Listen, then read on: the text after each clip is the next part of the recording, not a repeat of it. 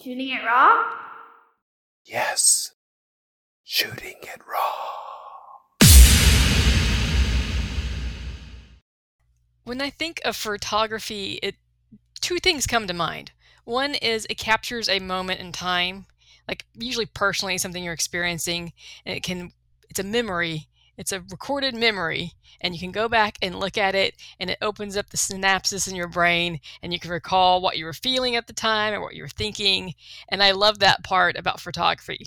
And the second part, to me, it's almost like a wistfulness. It can be places you want to be or want to go or want to know more about. They could be positive, they could be negative. I mean, they could be images of a war. You don't want to go to a war, right? But you might want to know more about what's going on. And photography can draw that into that world and like make you want to learn more about it.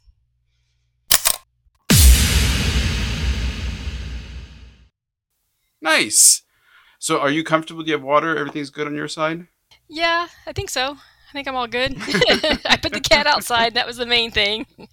Oh, that's a big thing. Yeah, because she will make all sorts of noise and get in the way. Right. Okay, no problem.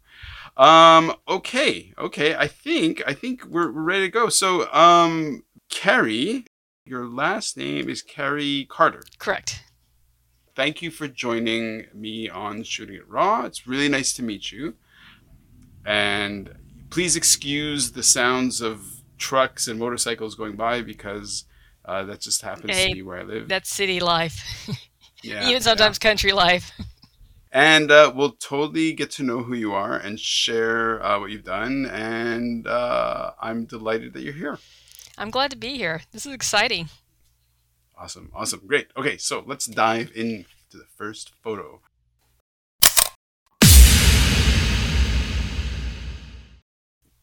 Great. Okay, so fun. The photographer is high above in an audience. There's on the right, you can just see, okay, so there's this kind of weird, like high contrast lighting.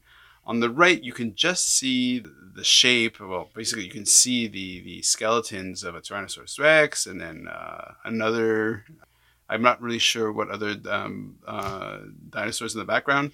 There are a couple of other dioramas. There's somebody brought in lights, so it's like stage lights. There's a stage. On the stage are people in costume.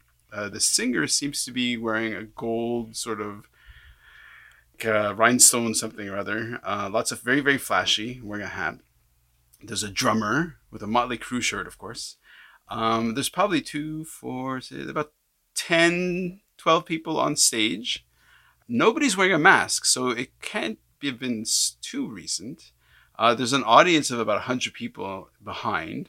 It's very colorful. Some people are holding drinks. So it's an adult crowd. Yes, in a museum, no less. Oh, and I just noticed one of the people who's looking at the camera. Okay, so the band is looking away from the photographer. One person is wearing what looks like this person. She should be in Rio. She's like dressed up with these like big plumes of red and green and pink and yeah, that's fun. It looks like a good fun time. And I think it's called, okay, so the photo is called Molly and the Ringwalds Party with Dinosaurs. Yes. Carrie. Yes. What am I looking at? That is actually my band. I started an 80s cover band 20 years, actually more than 20 years ago now. 20 years ago. And we play private parties, we play corporate events, we play weddings, and we'll do some public events. This was a public event. It's at the museum. I don't know if they do it anymore. We did it for several years in a row, and then it just got to be so overwhelming and chaotic. Like there was thousands of people there when there should have been like 700. Wow. But yeah, in that photo, we're playing, but we brought up some local theater actors on stage, and they were singing the Time Warp. Okay. And so what do you do in the band? I play keyboards and I sing backups. I'm not really that great of a singer, but I will sing backups, and I add the goofy element dance to it all. Well, okay, Carrie, I don't know you. I mean, and all I know is that you start the conversation off with a bang. It looks like so much fun. Those parties were fun. They were crazy. So this is Houston. Yes, Houston. Okay, and how long ago was this one? This particular one? I think that was 2012 because Oh, okay. no, 2011. Yeah, because that's the year I made the samba costume. I made that. Ah, Yes. nice. And I joined a boot camp to get in shape for it. That's you. That is in me. That's me in the that's- samba costume. Whoa! Look, hey. I mean, of everyone in the audience, you are off the chain, off the hook. You look great, and you knew to turn to the photographer at just the right moment. Yeah, I don't know how I knew that, but I think I just got lucky. Well, it tells me something. You're also wearing very high white heels, like a good 3 inches on those heels. Oh, yes. They were horrible. But Carrie, you're kind of crazy. What is this? This is great. Well, I picked this photo because it says a lot about me in just this one photo. You know, I play in a band. You know, I love costumes and I like making costumes. You know, I'm not shy because if I'm willing to get out there in that outfit and dance around singing, obviously I'm not shy. And it just shows like the band, like how successful the band was. There's a huge crowd there. I mean, you can't see all the people because the museum is huge and obviously the picture could only get a fraction of it, but there's probably about 2,000 people there. Wow. You know, it's a big crazy party. Respect. Okay, so you're clearly a creative kind of type. So you're playing keyboard. You made your own costume. You helped inspire the band to come together. What's the name of the band? Molly and the Ringwalds. Oh yeah, of course, Molly and the Ringwald. Yes, and Molly Ringwald does know we exist. Really? Yes. Years ago, I think it was 2008, we actually got contacted by the Tony Danza show to be on there with Molly Ringwald. You know, we were going to meet Molly Ringwald, and we're all so excited. They were going to fly us to New York. We were going to play a song. We were going to get to meet her. They were going to do a little segment. Amazing. And then the bottom dropped out in the economy, and we got canceled. Oh, no. Oh, no. Okay, so how long have you been playing keyboard? I started taking lessons, like, I think 2nd grade. My uncle taught me I learned piano, I learned classical, and my uncle taught me. You know, he was a musician. He had his PhD in organ performance. You know, and if you have, I love telling this story because a lot of people don't know where the saying "pull out all the stops" come from. It's an organ saying. You pull up all the stops and it lets all the air into the pipes, and it's super loud and vibrating, and it's just massive. You can't imagine how massive it is until you're in a room with it. My uncle showed me once, and tiles were falling off the wall of the church. Wow.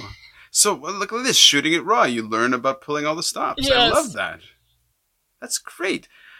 Okay, so one person I had on the podcast, she was talking about how when you meet somebody, it's like you're kind of like unfolding a gift. You're unwrapping a little present, and you don't know what you're going to get, and it's kind of like, oh, look at that, and you start off with this photo, and my head's kind of like popping, a little, so like the shrink wrap, bubble wrap, pop in my head.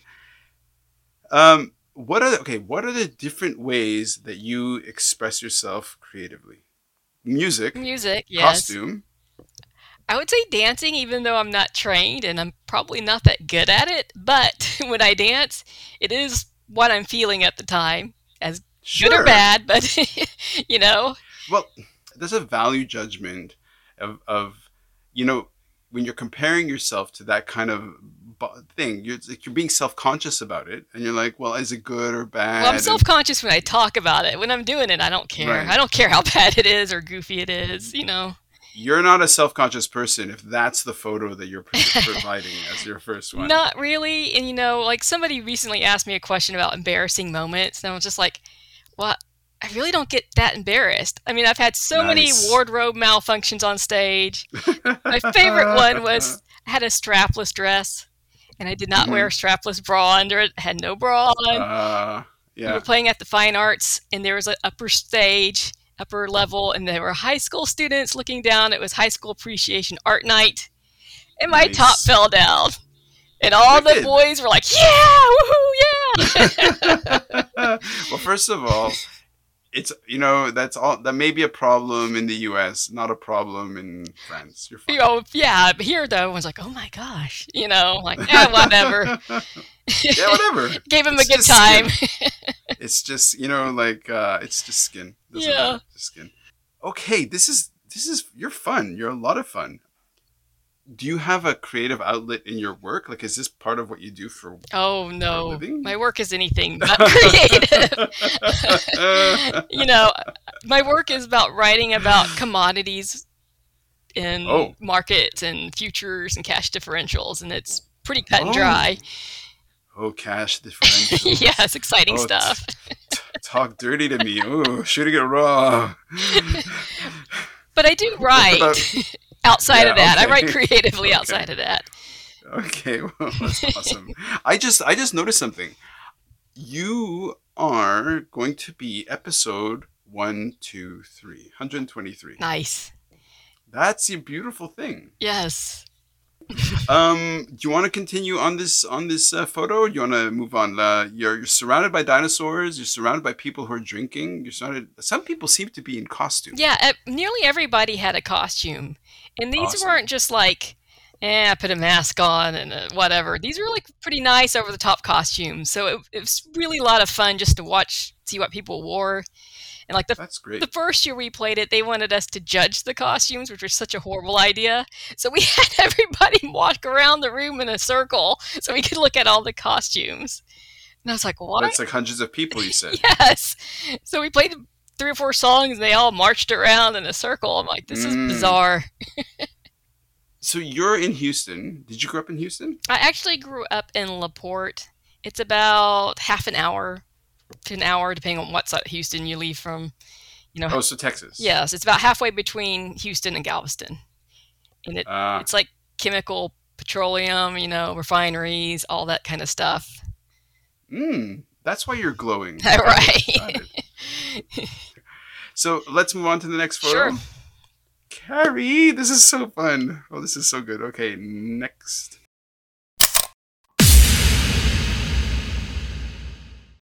Okay. From the pause,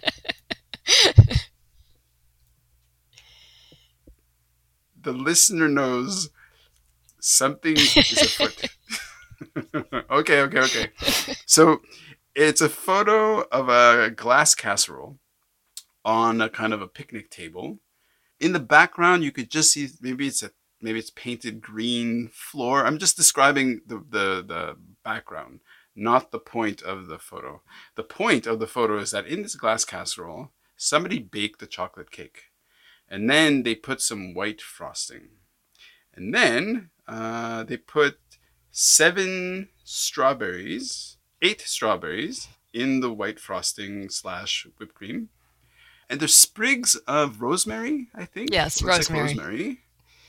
And there's a green dinosaur that's been sprinkled with icing sugar that's walking away. Wait, there's a green dinosaur that's kind of heading off camera, looking off camera.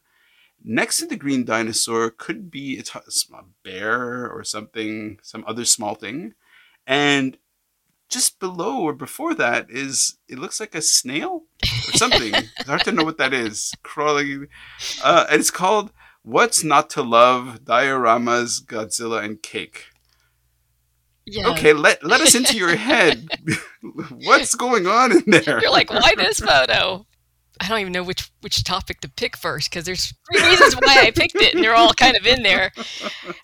I love dioramas.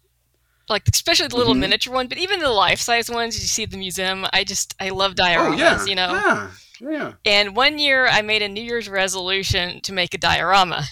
And guess what I did not do? So for the whole year? I didn't do it at all. Well, I make like 50 New Year's resolutions and get like 3 of them done. You're a nut bar. I love it. Yeah, That's so great. Christmas, my mom's like, can you make a cake? And my sister's like, she was like, I'll do it. And I was like, no, I'll do it because I'm going to use this as my diorama cake. Nice. And I put Godzilla in there. I had a little Godzilla. Yeah. And next to him is a little baby Godzilla. And the one that you said looked like a slug is the larva stage of Mothra. Okay. So as a Larva kid, stage of a a what? Mothra. I don't. What's a Mothra? Mothra is a big giant moth that in some of the movies he fights or she fights Godzilla, and other Okay. times they're Ah. working together. And I think in the later movies they Ah. start to work together, and Mothra has the little Yeah. singing twins, Sure. So Okay. I'm saying yes and nodding, but I'm in my head. I'm like, what? So you made this cake. yes. Um. Um. Okay. Look, I have this feeling that, like, I have this attitude and thing that everything's symbolic. Everything is a window into the person's mind, into their things. So okay, dioramas, right? Yes. So in the previous photo, there were the life size dioramas or whatever that was Yeah, there's there. some life-size dioramas of like, Sure. plains and, Yeah. Africa and whatnot. But you're probably like, why Godzilla? Why did I pick Godzilla and No. not like something else for my diorama? Well, as a kid, I was a huge Godzilla fan. I loved all those movies. I watched, Mm-hmm. the '70s ones that they're considered kind of a little cheesy, Mm-hmm. but I Mm-hmm. loved Mm-hmm. watching them. I like watching him fight them other monsters, and so I wanted Own to it. do a Love diorama it. using Godzilla. Okay. Well, look, as a creative soul, the fact that you were able to make that costume gives me a sense that you understand. I mean, for people that they have to check it out, the photo either on YouTube or whatever, and subscribe to the podcast. No, but like, I get the sense that you're not, even if you're like this weekend artist or whatever, you know what you're doing. That aesthetic of, oh, I really like Godzilla, and it's a certain, there's a history and there's a, an evolution, and if you followed it for so long, and I like how you said, like, oh, when I was a kid I was a big fan. It's like, no, you're a big fan, you're I'm still still a a big big fan. fan. Yes, I saw the latest movies as they came out, and I like was I even wrote an essay critiquing it. I'm like, they should have did this, and they should have done that, and this would have made it better. Because I really wanted the movie to be just like top notch awesome. It was still good. Don't get me Sure. wrong, but it needed more monster fighting in the light. Got it. Got it. They had them fighting at nighttime. Well, okay, let's look at this diorama for a second because, okay, so the one thing that is not happening is conflict. Yeah, And I'm sure somebody's listening to this is going like, what the hell is going on? What are they talking about? And I'm like, but that tells me something. Or what does it say? That they're basically, they're like three amigos on a trip through the strawberries. well, it's really interesting. You said there's no conflict because I actually had a little story in my head when I made the cake and the diorama. Is like they are lost and they're in the snow Okay. and they're lizards. So I'm not sure, or two of them are lizards. So I'm not sure how well the snow how it would affect them. So Mm-hmm. they were trying to get home. They're trying to find their way home. Hmm. I don't know why that popped into my head when I made it, but So in terms of your, okay, in terms of your work, it's very analytical. You've got like a slightly, I mean, you're doing finance, yeah? I don't do finance, but I'm kind of writing about. Well, actually, I do assess the market for the day and then I write about it. So that says something about what your brain is like. How do you understand biology, natural history? I mean, you're in the museum. I'm thinking natural history because that's where the dinosaurs were. Do you understand the science? Like, how are you informed by that whole part of the world? Well, interestingly enough, like when I was in high school and college, I did extremely well in the sciences. I did extremely well in mathematics and abstract mathematics. And there was a big Mm-hmm. push from everyone around me to go that direction. You know, Mm-hmm. become an engineer, become a mathematician, do something with it. And I'm just like, it's so boring. Like, I Right. really just didn't like it. Now, maybe I could have figured out a way to have made it more interesting. And I think a lot of stuff like engineering and design, there is a very creative aspect to it. But they have Mm-hmm. rules that they are working within the rules to make something new. And I Mm-hmm. probably could have got into that, but instead I went to college and majored in film production. Okay. Okay. and did nothing with it. Well, no, I would disagree. I would disagree because film, there's the advice that the cliched advice that parents should give their children is, figure out what you want to do, study hard, become that thing, become a doctor or whatever, and stay determined and focused, and definitely don't job hop and all that crap. But when you tell me that you studied film, that was training in how to tell a story in movement. Right. It's like it's action. Like it's not if there's no action in moving in a movie, it's boring. You need to have some kind of movement or some kind of displacement of something to move a character, to move a story. And so, like for example, in your cake, like now that I'm looking at it, you thought of making the path for the moth larva. Yes, Whatever. Mothra. Like you can see the moth, but you can see that it's actually furrowed a path in the icing, and also the same thing for the tail of Godzilla. Like it shows that wait a second, they've been on this journey. Like they've been moving. Like like it's just a cake. It's just plastic toys in icing, but your arrangement tells me that you've had some training in narrative. Yeah, I guess that's true. I've made short films before, and I've written scripts. I took a screenwriting class at UT, and then recently I took a screenwriting class with a professional screenwriter. He's now in Houston. He teaches at U of H, but he's been out in LA and he's had things made. He's had his movies actually progress into movies, so I feel like he's legit. He can good guidance. But yeah, it's all about storytelling and structure, which I know a lot of people think structure, that's a bad thing. And I'm like, no, it's not. Structure is freeing. As odd as that sounds, it's freeing. Yeah, you've got your set things. Now you can do whatever within it. And then once you learn that, you can be like, well, I'm going to break the structure. But learn the structure first, So yeah. So you aren't that much of a weirdo. You're not that much of a in that job, because even your crazy cake makes a symbolic sense. Yes. And plus, I love cake. Okay.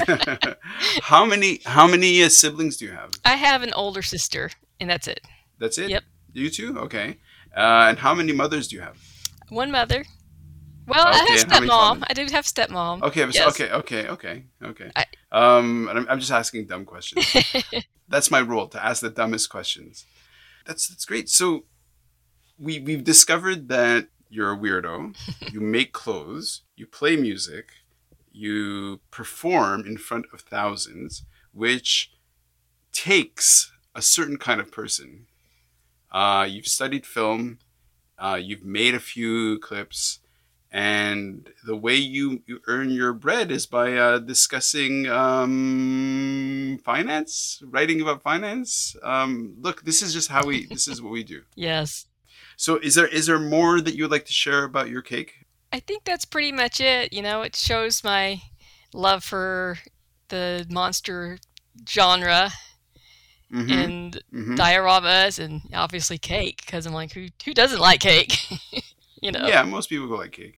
Just from my observation and my learning and knowing you, I appreciate your quirkiness, and there's a fearlessness in sort of going on stage and making music and being in costume and making music. But to a certain extent, you inhabit a kind of character. You're like, oh, tonight I'm being weird. I'm going as whatever. Okay. But then to make the decision, a conscious decision of, okay, I'm going on this podcast, and one of the images I'm going to present, which is a kind of a pillar, a symbolic pillar, is this appreciation for dioramas. Like a diorama is, in a way, it's like a frozen moment. The way a photograph is a frozen moment. So a diorama is like this kind of like, well, I'm going to create a narrative out of, well, not necessarily cake, but whatever, like I'm going to, like in a museum, here's this frozen moment that's meant to kind of represent a time of the past. I don't know. I'm getting the impression that you're very, I love the fact that I have no idea where we're going next. Because should we move on to the next photo? Sure, let's go.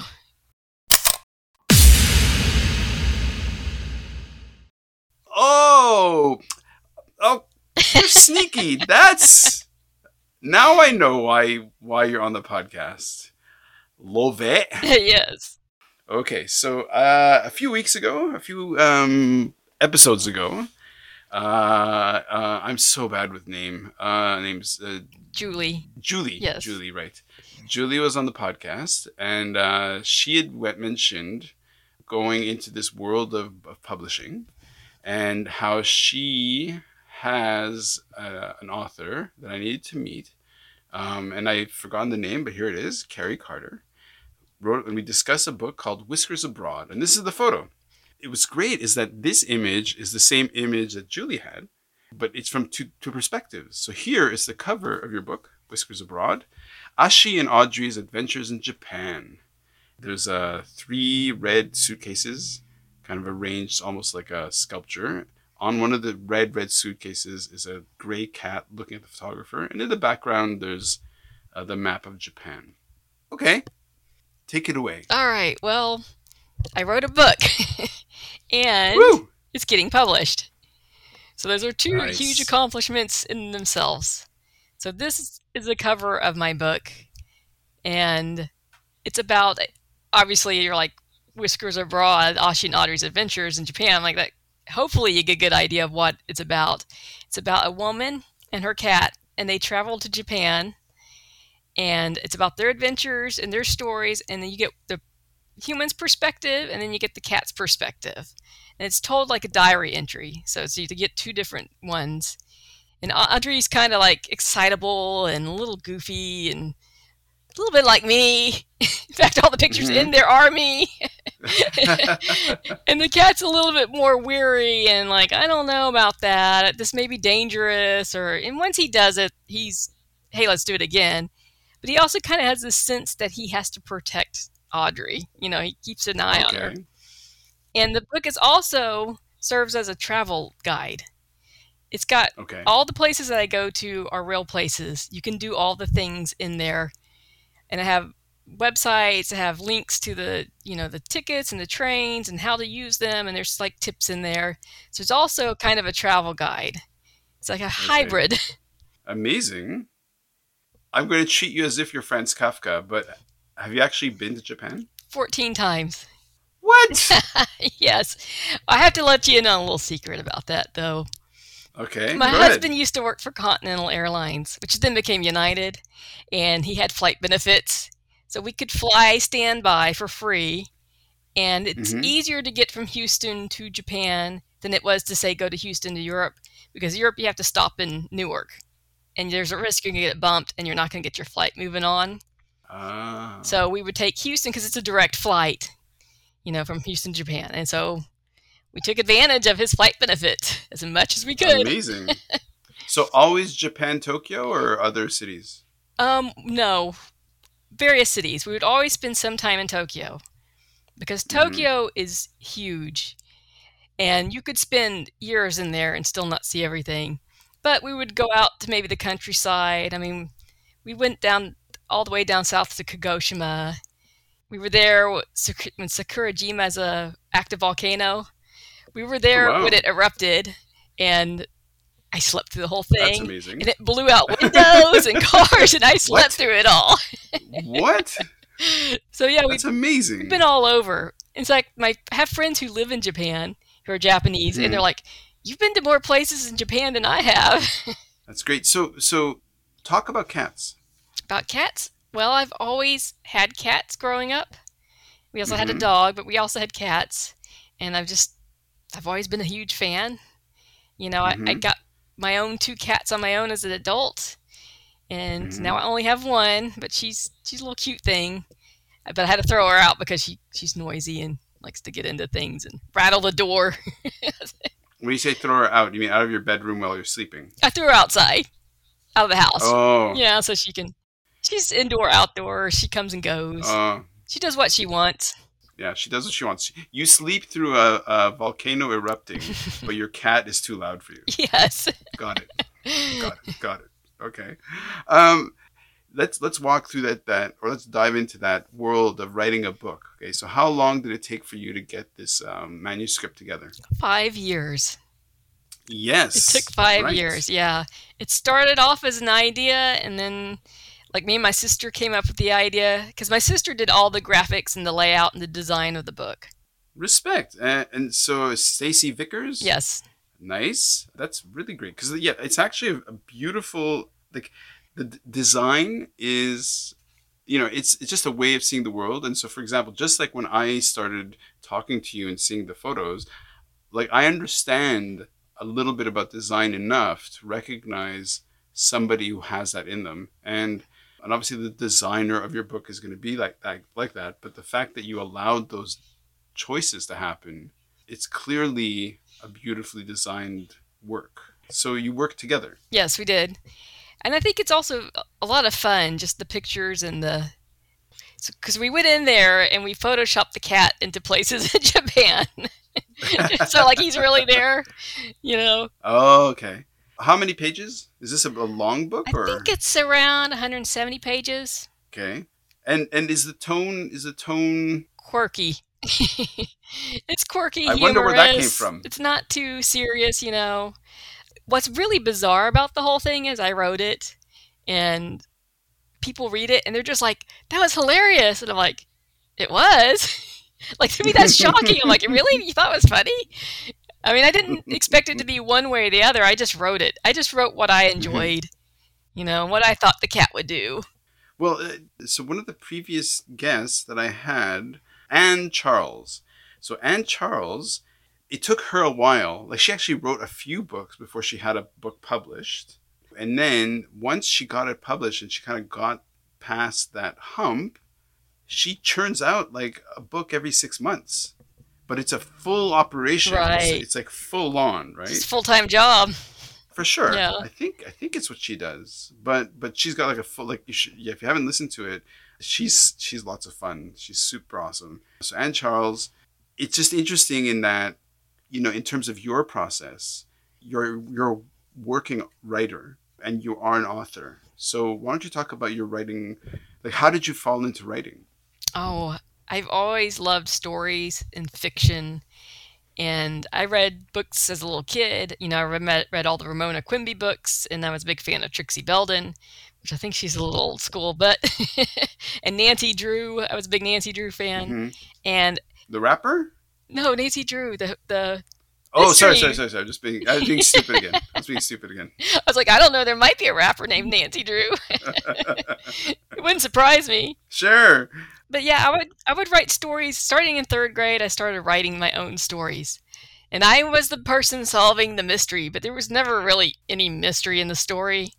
I would just go Mm. somewhere where I shouldn't be, and then I would get hit on the head and knocked unconscious and wake up later and it was all okay. Ha ha ha. Like every Oh, story that was old that trope. way. Okay, so in Whiskers Abroad, you have Ashley and Audrey. Mhm. So in terms of their dynamic, like why did you fall on that as your narrative play? I mean, it's probably a really good device to. I mean, because in a way, you said it's written as a kind of an adventure book or a kind of a guide. Yeah, it's a lot of kind of he said, she said, different perspectives. And Okay. the real reason, this is going to sound totally dumb, but the real reason why I selected Audrey and Ashi, a cat and a human, was Mm-hmm. because I'm always looking for my purpose in life, my ikigai, and I feel like I can never find it. And I always harass my friends every year, and I send them a list. I'm like, here's the things I like. What should I do? And they're all like, stop doing this. Just stop it. But my sister goes, well, why don't you just take a handful of what you like and write about it? And I was Mm. like, oh, that's a really good idea. I can write about food and cats in Japan and traveling. And I'm like, there you go. There's the concept. Right, right. So you've had dogs and you've had cats. Hmm. How about you talk about the way of seeing a world that a cat does, right? Because Right. if you're inhabiting the cat as a character and you're thinking a lot about like a cat's reaction and the fact that he's a male cat and all that stuff. So what observations can you make about the way a cat inhabits a space? Well, the first thing a cat does is what a cat wants to do. It will Sure. not do anything. Well, I mean, that there's exceptions, of course. There's people who train their cats, but for the most part, if the cat wants you to pet him, he'll come on over and be like, "Pet me." If he doesn't want to pet him, Mm-hmm. he'll walk off. He doesn't care. Unless he's in danger, but he doesn't. As long as he's content and happy, he will do exactly what he wants. And you always got to remember that or I try to remember that when I was writing that character. Mm. And then there's different cat personalities. I used to have a cat named Osty who just loved people. Loved Mm-hmm. people. Like, if I had a party, she was happy. She would go from lap to lap to lap in a circle and just keep going around all night getting petted. And now the cat I have right now, she's terrified of other people. She hides from them, So there's different personalities. So I was just like, okay, he's a little egotistical and, he likes to be petted, but he also likes being in his comfort zone. But he's Mm-hmm. curious because cats are curious, right? So I feel like any cat was given an opportunity to do something new, even if they were scared, their curiosity would win over, As a kind of a foil, so we've got Ashi the cat and Audrey the human. Yeah? Yes. And so Audrey the human, in terms of the story, like, does it progress through a kind of a narrative, sort of a conflict or a moment or whatever, or are they just having an adventure? They're mostly having an adventure. They go throughout the country, and it's like whatever they do that day. There's a little bit that's an overall arc, but not a whole lot, Mm. It's mostly independent stories. What I'm trying to say is, like, if somebody were looking at this as a screenwriter, what is the action other than travel? The action, for the most part, is just them discovering new things, and mostly being excited by it. Sometimes they're not, but for the most part, they're excited, Okay. And it's just also about how inappropriate it would be to take your cat to Japan on vacation. You don't do that. You can't do that. No, it's funny how I just kind of glazed over that, because I think when I spoke with Julie, I was just like, "What? Yeah, of course, taking your cat on vacation." Um, there must be people who do that, right? Yeah, there must be. I don't know. I mean, internationally, it'd be very difficult, Right. But I know there's people in the United States that travel and they take their cats and they put them on leashes and they walk them and they take Right. pictures and put them up on Instagram. Yeah, the support animals. Yeah, these aren't this cat. Got it. Well, so Whiskers Abroad, Ashi and Audrey, because it's not published yet. It's not printed yet. Or it No, is published. it's not. It's launching October 6th. So you'll be able to get your EPUB then, or you can order it then, or you can order an actual physical book. We're having a pre-sale of like your EPUB or Kindle or whatever, like to read it on. That is happening now. You can order it, but you won't get it until October 6th.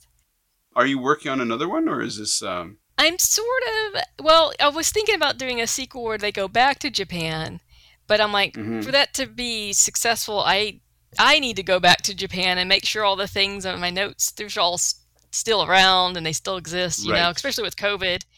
Like, I went to Japan and I saw the robot show, which is a very touristy thing to do, but it's absolutely amazing. It is so bizarre and mind-blowing, and you're just like, what am I watching? But it's no longer around. COVID, it went away with COVID because the people seeing it... The robots got COVID. People seeing it were the tourists, no tourists. Right. Of course, I think it'll come back once the tourists come back, Sure. But you would have to go and check that kind of stuff out, and the borders right now for Japan, they claim they're open to tourists, but you have to go with a tour group. They tell you where to go, what to eat. I mean, they micromanage you 24/7, and I'm just like, that's not going to work too well for fact-checking for a book. So I've shifted to working on an outline now for South Korea, because I've been there a couple of times, and I know they're currently open to tourists. Nice. Okay. Well, shall we move on to your last photograph? Sure.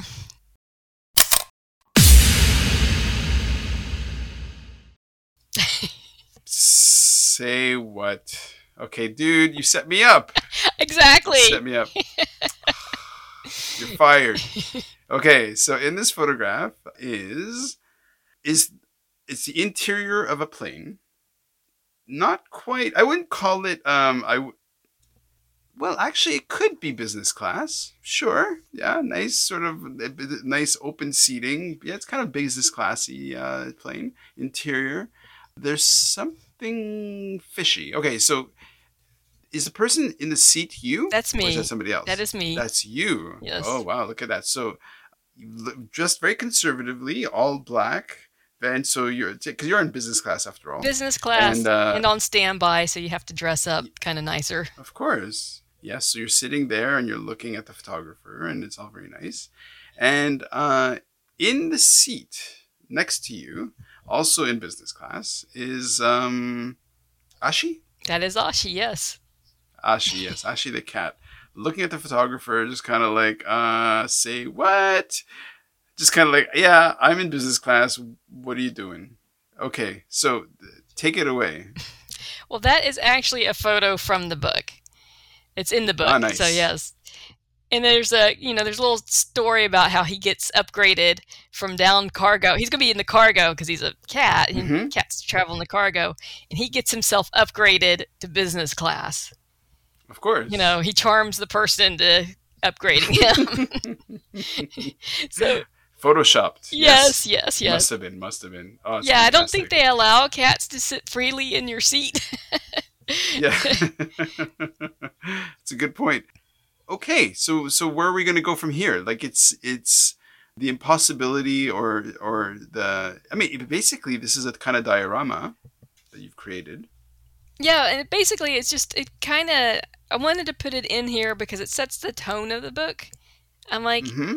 it's pretty silly. I mean, a cat in business class, like really? Mm-hmm. So you Mm-hmm. kind of from that photo, you're gonna get something that's more on the lighthearted side. You're Sure. not gonna have the meaning of life in it. Although you might consider eating ramen for the first time your meaning of life. Sure. Well, in the smallest things, you can have, it's like that Marcel Proust idea, right? Of like, he bites into the Madeleine, and then all of a sudden that triggers all of these memories. And in the same way, I mean, maybe you can find that moment of in silliness, right? Um, Wait, where were we going? I'm going to edit all this out. Don't worry. Or maybe I won't. We'll see what happens. Me flailing. But wait We're a talking second. about Like, meaning of life in little things. And yes, right. Haruki Murakami. Have you read Haruki Murakami? yes. Now look, first of all, that's big praise, big shoes to fill. I'm putting you in the same passenger cabin with Haruki Murakami. Okay. So, do you like him at all? Yes. I have to say I've only read one book though. And I've Oh, which started one? the second one. Oh gosh, the Traveling Cat Chronicles. And I Okay. started the second one about the cat in the neighborhood, but I don't think the story's really about the cat, but I haven't gotten far enough into No. it. In all of his books, he's got a cat, or he's got cats in them. Is it the Wind Up Bird Chronicles? No, I cannot remember the name of it. My wife bought that book, or she gave me that book to read, and it's called The Wind Up Bird Chronicles. And I've bought that book for many, many people because it's that magical realism, right? Like Right. you're living your life, and then all of a sudden something really crazy happens. So yeah, yeah. So why don't you take that notion of magical realism and riff on that Oh, in wow. terms of your work? Yeah, I mean, because obviously there is an element of magical realism if you've got a cat that types, and travels and manipulates situations. Like he wants to go, there's a chapter in the book where he wants to go out exploring on his own. He doesn't want his owner with him. So he convinces her, walks and guides her to a Tex Mex restaurant in Tokyo. So here he is in this Tex-Mex restaurant, and he's like pushing the menu and pointing at the margaritas, and she's like, "Ooh, margaritas!" So she drinks a bunch, and she gets back to the room and passes out. And so he uses that opportunity to escape from the room and go have his own adventure on his own. Does a cat talk? No. No, he doesn't talk. He does type. He writes. Yeah, he Right. doesn't talk, of course. What are you, some kind of lunatic? Okay. Okay. So are you? Are there spoilers? Like, if you tell me what happens, like, should I put a spoiler alert? Like, that does he kill somebody? No, there's nothing bad, nothing bad. And it's just like seeing Japan for the first time, from trying to do it from a cat's perspective. Like, he goes to the cat cafe. I guess that's not a spoiler. I don't know. But he goes to the cat cafe and he meets the cats there, and he's talking to them because he wants to talk to the other cats. And he's like, "You've never left the cat cafe?" And she's like, "No, this is where I live." There's dialogue though. Yes, they talk to each other. They speak. She speaks So the Japanese. cats. He speaks English, but they speak the universal cat language. Okay. Okay. I kind of feel I should have smoked pot or something before this call or something. But I love. Okay, so as we're talking, there's a cat on a business class seat. You're seated because it's kind of like, are you meant? You're meant to be the sort of the stand-in for the Audrey. Yeah, Yes. yeah. So you said you're in all the photos. Yes, and if you notice in the photos, or you're not supposed to notice, but of course you're going to notice, like, because they were taking over different trips. Like, my hair is all different styles and different lengths. In some pictures I'm really skinny, and other pictures not so much. That sounds like a Godzilla movie. And my sister commented on it. She's like, "Well, aren't you concerned?" I'm like, "Nah, it adds to the humor." Well, there is that kind of Godzilla aesthetic, Yes. right? Like, it's kind of like you see the wires. Wait a second. So let's tie this back, man. Let's wrap this into a bundle, into a nice, beautiful package, Okay. into a nice, beautiful cake. This idea that somebody listening to this, hopefully, will go check out your book, have a good laugh, learn about Japan. But how do we inspire the person to write their own book, jump in, start a band? You just do it, and you're going to be bad, and you're going to be awful to begin with. But you just do it, and you get better, and you get confident. And if it's something you really like doing, you pursue it. And if you start doing it and you're like, "God, this is a lot more work than I thought it would be, and it's not very fun, and it's stressing me out," then stop doing it. You don't have to keep doing it. That's my advice. Just go for it. Did anybody give you that advice before? No, not really. I kind of got the opposite advice. What do you mean? What do you mean? Okay, you got the opposite advice. Who gave you that opposite advice? Well, like my parents and my grandparents, and they're like, "Play it safe, go get a degree that will get you a nice paying job and a career that you know for sure it's not going to be a waste, like a film degree." And yet you're doing one of the most corporate jobs. I know. I just started doing it not too long ago, too. Okay. You know what I mean? Like, it's one of those funny little quirks, right? That, okay, we can't tell what's in the future. But you know what? I did travel as a kid. We did go travel, and I would say I was encouraged to travel, to go see the world as much as I can. And like any opportunity that came up, I took it. I used to travel around or drive around with my passport on me at all times, just in case What? somebody was like, "Let's fly to such and such." I'm like, "I'm ready. Let's go." Really? Really? It's only happened once. Wait. But it's happened once? Yeah, but it wasn't international, but it was a random last minute trip. With my husband, at the time boyfriend, we had just started dating, and I was at work, and he called me. He goes, "You want to go to LA?" I'm like, "Well, yeah, sure." He's like, "All right, come over. We'll go to the airport." I'm like, "You mean tonight?" And he's like, "Yeah, tonight." Nice. Nice. I love that. Yeah, we only live once, right? Yes. For sure. We also picked the worst time to go to LA because it was all on fire, or in the surrounding area Oh, was really? on fire. Oh, that's funny. That's funny you should say that. I'm actually, now my job is helping a company that does air sensors because of, fires, wildfires, and sort of how it impacts on air quality. So maybe I'll get them on the podcast as well. That'd be interesting. So here's what's also really interesting. Okay, I've had a few people from Houston.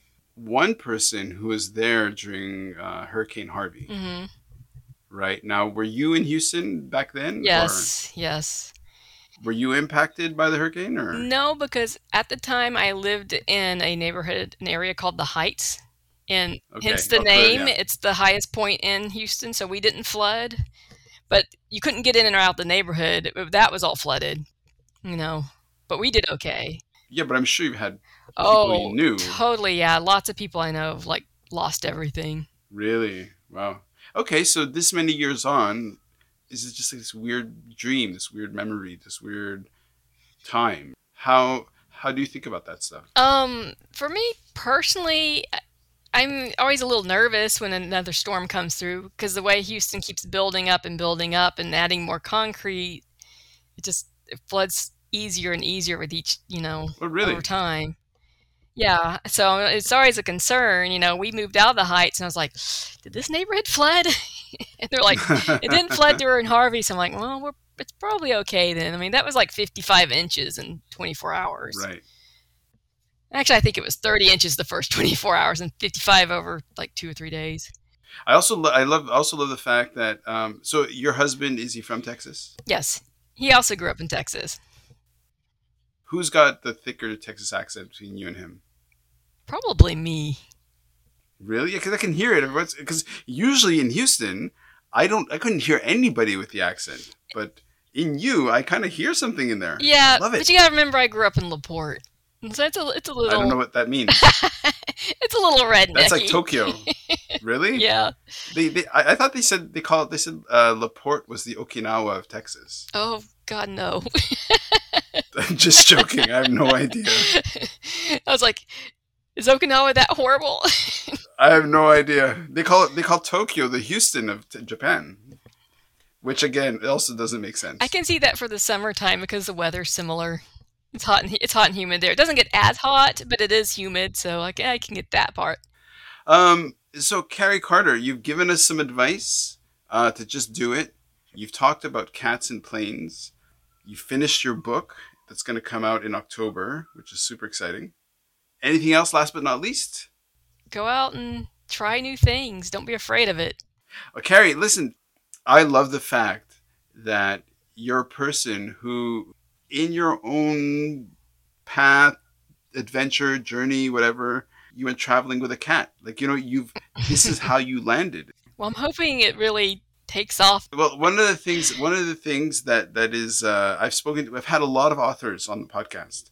And I think I'll leave this actually in the podcast because this is kind of interesting, is that for a lot of first-time authors, they write the book. Like for you, it's 5 years of work. You finally edit it. You finally get it together. You finally get it printed. It finally gets released. And then the hustle doesn't stop. Like you still have to hustle. Yeah, you still have to promote it and push it if you want anyone to ever hear about it. Because, Yep. Because you're competing. Yeah, I'm not with the big five where they're going to run an ad anywhere. I've got a small micro press, which, Julie is great. Yeah, but even if you were with the big... You still have to promote, yeah. And the window of time it's actually in people's consciousness is very short because there's so much stuff. I know. And I know, like, I feel like the more people watch TikTok and short videos, like, their attention span's getting shorter and shorter and shorter. But people are reading a lot. Like, people are reading a lot. People will always read. Someone's like, oh, it's a dying industry. I'm like, it will never die. People like stories, and they will always want to read, Carrie, look, I will look out for the book. Thank you. I really appreciate your time. And write that the next book. You have to write another book. Well, I've got some other stuff working in the works, too, that's not Whiskers Abroad, different books.